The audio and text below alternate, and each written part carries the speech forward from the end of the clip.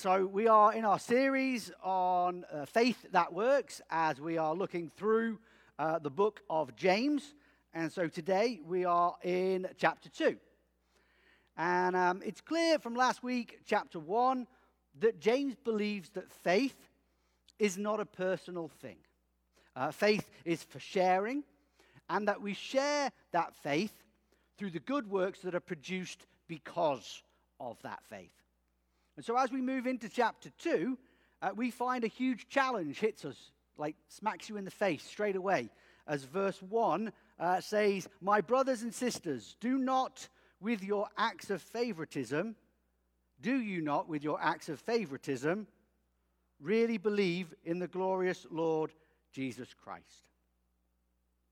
See, if we track back a little, just slightly to what we looked at the end of last week, this is what James is really talking about in verse 27 from last week, where he says, keep oneself unstained by the world. See, the scenario that James is painting here in verses 2 through 4, it really digs in to the heart of a problem that the church were having, and if we're honest, a problem that we still have within the church today. Talking about our prejudice, our favoritism towards one person over another person, for whatever reason that is. And if we're honest, that's behavior unbecoming a disciple. Okay? If we profess that Jesus Christ is our Lord, then all the people that come through those doors, all the people that we meet out on the streets, they should all be treated equally. But let's think for a moment of some of the reasons why that might not be the case. And let's use James's example that he sets for us of how we would treat the rich or the poor. Now, maybe poverty makes us feel uncomfortable. Maybe we want to be wealthy, and so actually relationships and reputation, it matters. Maybe we want rich people to come and join us here so that they can help contribute financially to the working of the church. Now, do any of those sound like good reasons to mistreat someone? I would say they don't. I would say they're far from a good reason. Even if poverty makes us feel uncomfortable, and especially when we see it in an extreme, does that mean that we should turn our eyes the other way, cross the street, or should our response be one of compassion? Maybe you have a dream to be wealthy and to be successful, and so the association that you make matter, the people you're seen with, actually then impacts that. But should your success be built on earthly terms, or should it be built on kingdom principles? And as for seeking people to join us here at St. John because they're rich and they can help us to keep the church going, to support the mission, well, let's be clear, because it's not our church. It belongs to Jesus. It's not our mission. That's Christ's too. We need to be thankful that we get to be part of the family. We need to be thankful that we get to be on mission. And a large part of being on that mission is loving our neighbor. It's not showing favoritism to someone because they are rich, because they are poor, or for any other reason. It's for trying to find out what their need is. See, a rich person might not need a coat to keep them warm outside in the cold, but they do need something. So as you meet them, it's our job to find out what that something is and to help provide it for them. See, we know that everything that we have is a gift from God. We've been blessed in order to be a blessing to others. But that can sometimes twist our thinking. Because sometimes we then see rich people and we think, oh, my goodness, God's really blessed them, hasn't he? But that's not how God works. Not every rich person has been blessed abundantly by God.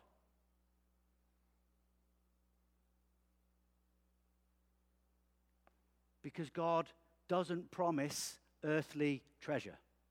God promises what? He promises eternal reward. Okay? And I'm reminded of an old friend of mine who's a Salvation Army officer. I used to work with him a couple of days a week doing a furniture ministry where we would go and pick up furniture that people didn't want anymore, and we'd store it in our warehouse, and then families that needed it,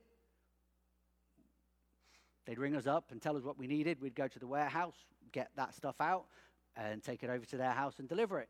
And when anybody spoke to him about wages and income and lifestyle, his comment was always along the lines of, well, the pay's not great, but the retirement benefits are out of this world. And that stuck with me because, that's kind of what James is getting at. He's reminding us of our retirement benefits when we get to verse 5 here. And it says, listen, my beloved brothers and sisters. Has not God chosen the poor in the world to be rich in faith and to be heirs of the kingdom that he has promised to those who love him? James isn't talking here about just being kind of poor monetarily. He's also talking about those who maybe choose more simple values. People who, because of those values that they choose, are despised by the world. Maybe it's by choosing human relationships over and above financial gain. It's a great character trait for us all to look to try and live into. But it does kind of go against the capitalist idea of making a profit. Maybe if we believe another simple ideal of peace being more valuable than power or status. Not many people in the world think that. Why don't they think that? Well, because power and status usually leads to what? It usually leads to financial wealth. That's not to say not living by those values or living by those values is a means of getting into heaven. It's not saying all rich people will go to hell and all poor people will go to heaven. Because that's not what Scripture teaches us. Because that's decided only by one person, by Christ. And we know that the criteria for that starts with faith. But why then does James talk right here now about the poor as he is doing? Well, I'm thinking it starts really with Jesus' teachings. You know, he's teaching on the Sermon on the Mount. He gives us the Beatitudes. And what does he say as one of those? Blessed be the poor, for theirs is the kingdom of heaven. Now, simply put, it's got a lot to do with acknowledgement. Okay? Those who have little have less qualms in giving it up. Jesus says, come to me. Surrender to me. And so if you haven't got a lot, it's easier to do that. It's easier. But if you've got much, if you're a rich person with an abundance in your life, then you're more aware of what you're giving up. See, poor people, people who stick to those simple earthly values, they're aware of their powerlessness. They're aware of any insecurities that they may have. And that leads them to be really aware for their need for salvation. And like I said, the flip side of that is I know what power is. I've acquired for myself. This is what I've earned through my dedication to work and to living the way that I do. And often it's things like that. It's the pride. Pride can inhibit us from having the ability to say, I surrender all. Have the ability to say, all to Jesus, I will give. See, Christ himself, he spoke on this subject in Matthew 19, verse 24. And he said, again, I tell you, it is easier for a camel to go through the eye of a needle than it is for a rich man to enter the kingdom of heaven. I note here, he doesn't say it's impossible, he just says it's hard. And we've already looked at some of those reasons as to why it's hard. We're very fortunate to live in in comparison with a lot of the world, a pretty rich country, a pretty rich community. And we all have things that we don't want to give up. We all have things that we don't want to surrender. But that's part of our walk as a disciple, is actually learning to give up more each step that we take. Learning to surrender all. The more we have, the harder it is to give it away.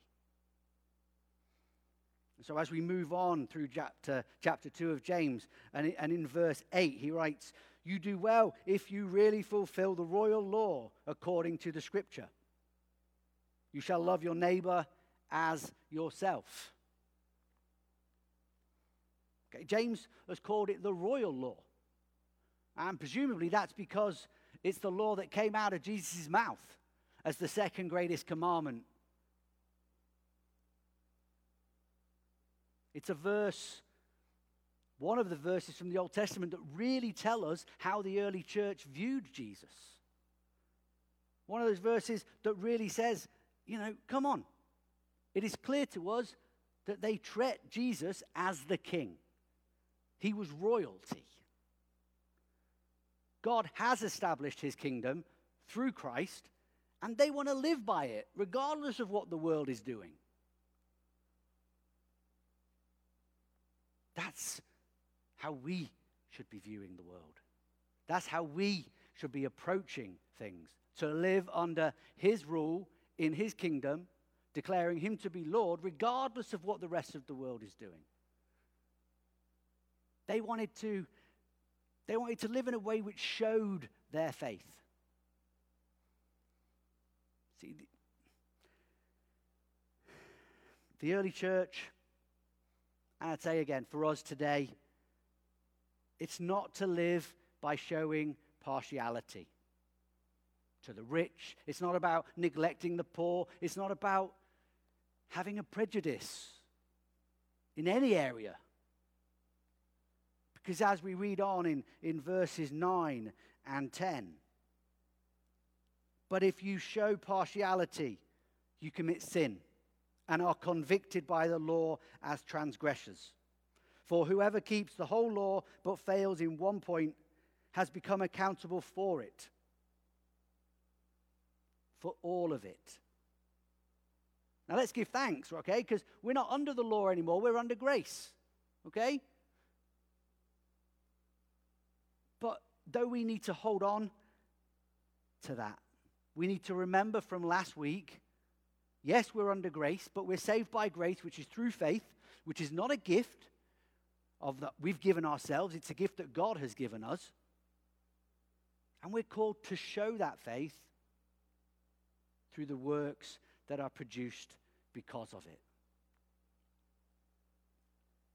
It's not a time which some people would be thinking when they read James, and which other people have commented on. It's not a time to be thinking, well, I can't keep that one point of the law, so what's the point in trying to keep any of it? That's not what it is. See, because failure means we're a sinner. And let's be all honest, we all fail, we all fall short, and so we are all sinners. That is why we need grace. One thing that we must not do is to think that by being under grace, it means that we can do whatever we please. Because Paul teaches clearly on this as well. And he says in Romans 6, what then are we to say? Should we continue to sin in order in order that grace may abound? By no means, he says. By no means. How can one who is dead to sin go on living in it? See, we are all lawbreakers. We are all sinners, and that is why we need Christ to come and redeem us. Okay?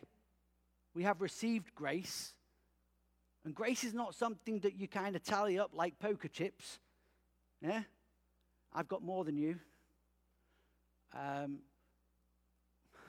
Shows how much more of a terrible person I am than you if I've got more than you, if you're going to count it that way. Grace isn't like that. Grace is given freely, but it's given because of our faith, and our faith needs to produce works. And as it produces those works, we're called to live into them. See, we approach the royal throne. We approach Jesus as repentant sinners. And we say, we come repentant. We seek his forgiveness. And there, at that throne, we receive his mercy. And in receiving his mercy, what do? We offer to put our faith into practice, to step into a living faith, and to start this journey, maybe afresh. Maybe we took a detour and we need to get back on track. We've got to be very, very careful about how we deal with grace in that way. We've got to be very serious about the way we come at it. And James, he kind of comes in on verse 13 when he writes, "For judgment will be without mercy to anyone who shows no mercy. Mercy triumphs over judgment." Okay? Mercy triumphs over judgment. Where we ourselves show a lack of mercy, what do? Well, I think that shows a failure for us in understanding, in appreciation, and even, I would say, in acknowledgement of what Christ has done for us. Okay? Let's not do that. Let's not do that. Remembering, faith isn't personal. It is for sharing. And we share it. How? We share it through the good works that are produced because of it. And that's a point which is reinforced by James here in the next verse, where he goes, "What good is it, my brothers and sisters, if you say you have faith, but you do not have works?" What good is it to have faith and not have works? And that's the crux of the remainder of this chapter. That's kind of what James is getting at throughout, and he repeats himself many times in that same thread. And as I'm stood here in front of a group of Lutherans, sounding as though I'm attacking this doctrine of faith alone. So I want to spend a little time trying to convince you that that's not what I'm doing. And I want to start with a quote from John Piper, who wrote a foreword to a book named Faith Alone, The Doctrine of Justification by Thomas Schreiner. And in it he says, "We are justified by faith alone, but not by faith that is alone." And if we look at verse 14, again, There we can see that it's very possible that someone who can claim to have faith, but yet that faith seems to be maybe an intellectual asset. Okay? Maybe it's that they can agree with the Christian teaching.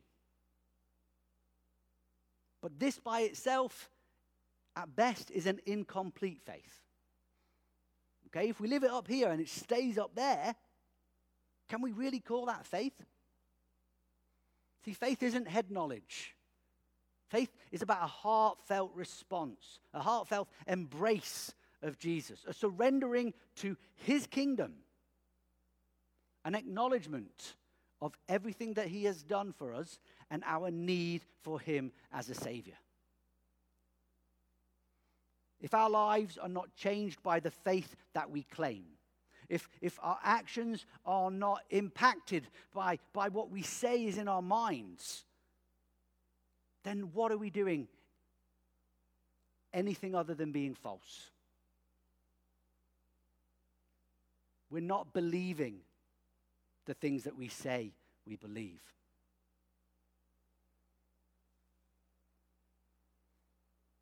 Does that mean that we're not saved or justified by faith? Well, no, it doesn't. Scripture tells us we are. It just means that we need to better understand what it means to be justified by faith. Anthony Lane, he tells us that doctrine is a map or a model. It's not a mathematical formula. So what we've got to do is not get hung up on simplicity when we look at faith alone or any other of our doctrines. They are part of the gospel. They are not the whole gospel. So by faith alone, it means that salvation does not come from looking at ourselves. Okay? It means that it's not about our own works and our own righteousness. But it's about looking to Jesus. It's looking to the person and works of Jesus Christ. And James isn't arguing anything different. He doesn't go up against Paul on justification through works. Because even Paul writes, if we see it in Galatians 5:6, for in Christ Jesus, the only thing that counts is faith working through love. Good works will not earn salvation. I don't want anyone to hear that, because that's not what I'm trying to say through this whole series. Because salvation is by grace through faith, which is a gift from God. But it is that faith that we are called to share with the world so that others too can get to experience grace. And how do we share it? We share it through the good works that are produced because of it. James goes on to talk about Abraham. And he says Abraham was justified because of his act. Paul takes the same man, he takes the same scenario, the same history, and he says Abraham was justified because he believed in God. Okay? James is saying he believed in God, so he acted. They're saying the same thing. This battle which has been created between James and Paul by different people, by different theologians, and still exists in some days and some places, is exactly that. It's created. It's fiction. They are not banging heads. They're in agreement. Safe. Okay? We are saved by faith. Yes, we are. True faith results in works. Yes, it does. They're not saying anything different. And another way you might look at it is to say that faith brings salvation, but active obedience demonstrates faith. That's what James means when he says faith without works is dead. Okay, he reminds us in verse 19. He says, demons believe that there is one God. And it brings them to shudder. Now, if faith is belief in God, Father, Son, and Holy Spirit, in one God, and that's what's needed for salvation, well, the demons believe. So does that mean the demons are saved? Well, no, of course it doesn't. Because remember, last week I spoke on that motivation. I spoke on being hearers and doers of the word. And that message carries into this installment of the series too. To quote John Piper again, we are justified by faith alone, but not by faith that is alone. So please don't sit idly by. Don't be thinking of yourself as being saved in an inactive way. Because faith is active. Got to live it out. There's a company in the UK that I grew up watching their television commercials called Ronseal. I don't think it's made it over here to the US. And they'd sell like wood stain. Lots of different versions of wood stain. And they'd put on big letters on the tin what kind of wood stain it was. And so you'd have all their commercials, and then you'd have a guy holding up the tin. And let's say, for example, this one is quick drying varnish. Quick drying clear varnish even. They'd even spell it out. And he'd just hold up the tin, and then he'd say to the camera, Ronseal does exactly what it says on the tin. And that became their catchphrase, their strap line. And that's our challenge for today. But our challenge fitting that is really to live our lives, to be disciples that do exactly what it says in his word. Be disciples that does exactly what it says in his word. To be truly, truly living out our faith. And that is a faith that is shared through the good works that are produced because of it. Okay? Faith and works go hand in glove. They are not supposed to be competing forces. When we allow them to be competing forces, we allow the enemy to win. Because then we're not disciples that do as it says in the word. That's what we're called to be. So let's keep that challenge and let's step into living our faith. Let me pray for you. Father, we come today knowing that you have given us everything that we need in Christ Jesus. He is our master, he is our friend, he is our teacher. He is the Word made flesh. So as we dwell more on the Word, help us live into the faith that we confess. Help it move from our head as we read it to our hearts so we can embrace it. To our lives so we can act out that faith, bringing others to know you and to experience your grace, which we so treasure and value. In Jesus we pray. Amen.